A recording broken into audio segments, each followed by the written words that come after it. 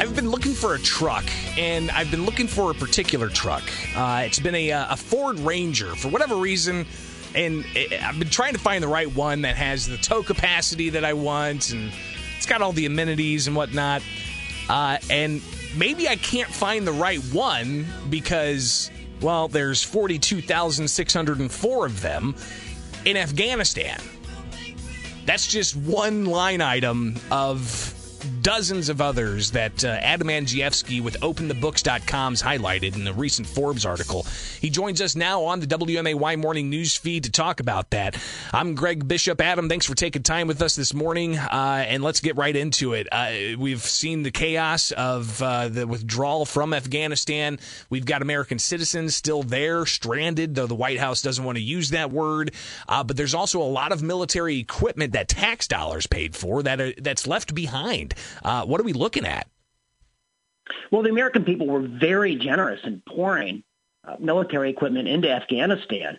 Our auditors at OpenTheBooks.com, we found government reports that showed that up to $83 billion was spent on military equipment and training for the Afghan security forces since 2001. That's a stunning treasure trove and war chest that was given to the Afghan security forces. And here's the thing, Greg. You know, as the Taliban overran the entire country, under U.S. law, the Taliban is classified as a terrorist organization. They now own and control the entire war chest. So what kind of things are we talking about? Of course, I highlighted, they've got 42,604 Ford Ranger cargo trucks. You've got Humvees. What about some of the munitions? Are we able to see kind of what types of weapons they have that the U.S. paid for? Well, we lost drones, up to $200 million worth of drones. And that government audit report has now disappeared from federal websites. But we had pre-captured it proactively. We now post that at OpenTheBooks.com. The State Department ordered all the U.S. federal audit agencies to pull all the audits off websites. But we've captured the key ones and reposted them in the interest of transparency. Look, Greg, taxpayers need to be able to follow the money, and we're making that easy for folks to do. You mentioned the weapons. There's 600,000 weapons now lost in the country of Afghanistan. We basically have no idea where 350 rifles are. That's M4 carbines and M16s. There are 60,000 machine guns lost within the borders of Afghanistan. It's a stunning amount of weaponry. We've armed a terrorist organization, the Taliban, and we've turned the Taliban into a major U.S. arms dealer for the next decade.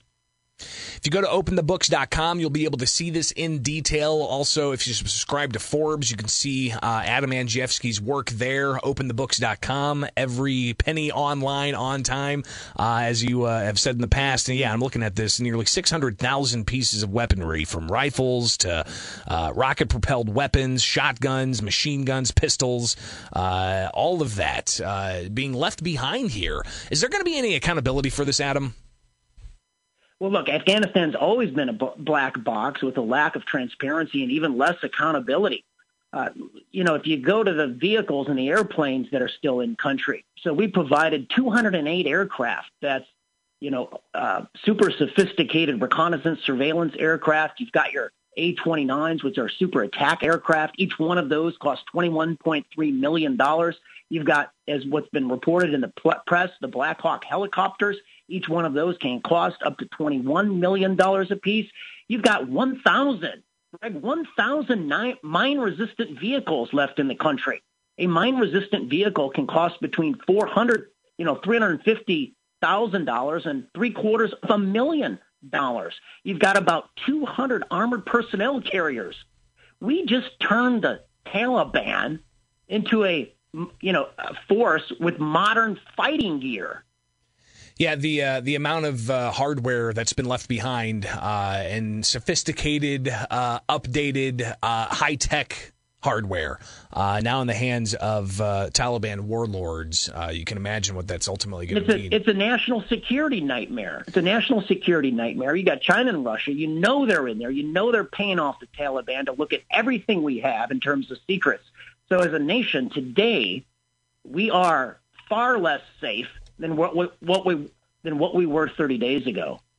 Adam Andrzejewski, again, the website openthebooks.com. Go check that out. A great resource, not just for that story, but tons of other taxpayer spending from all across the country.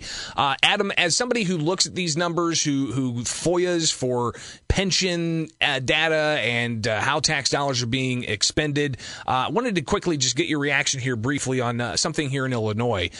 Comptroller Susana Mendoza says that she's wanting to make sure that the People's Checkbook is widely available on her portal, on her website, and she's looking to go even a step further to implement some programs that might show how a tax dollar invested in a program might save money in the long run.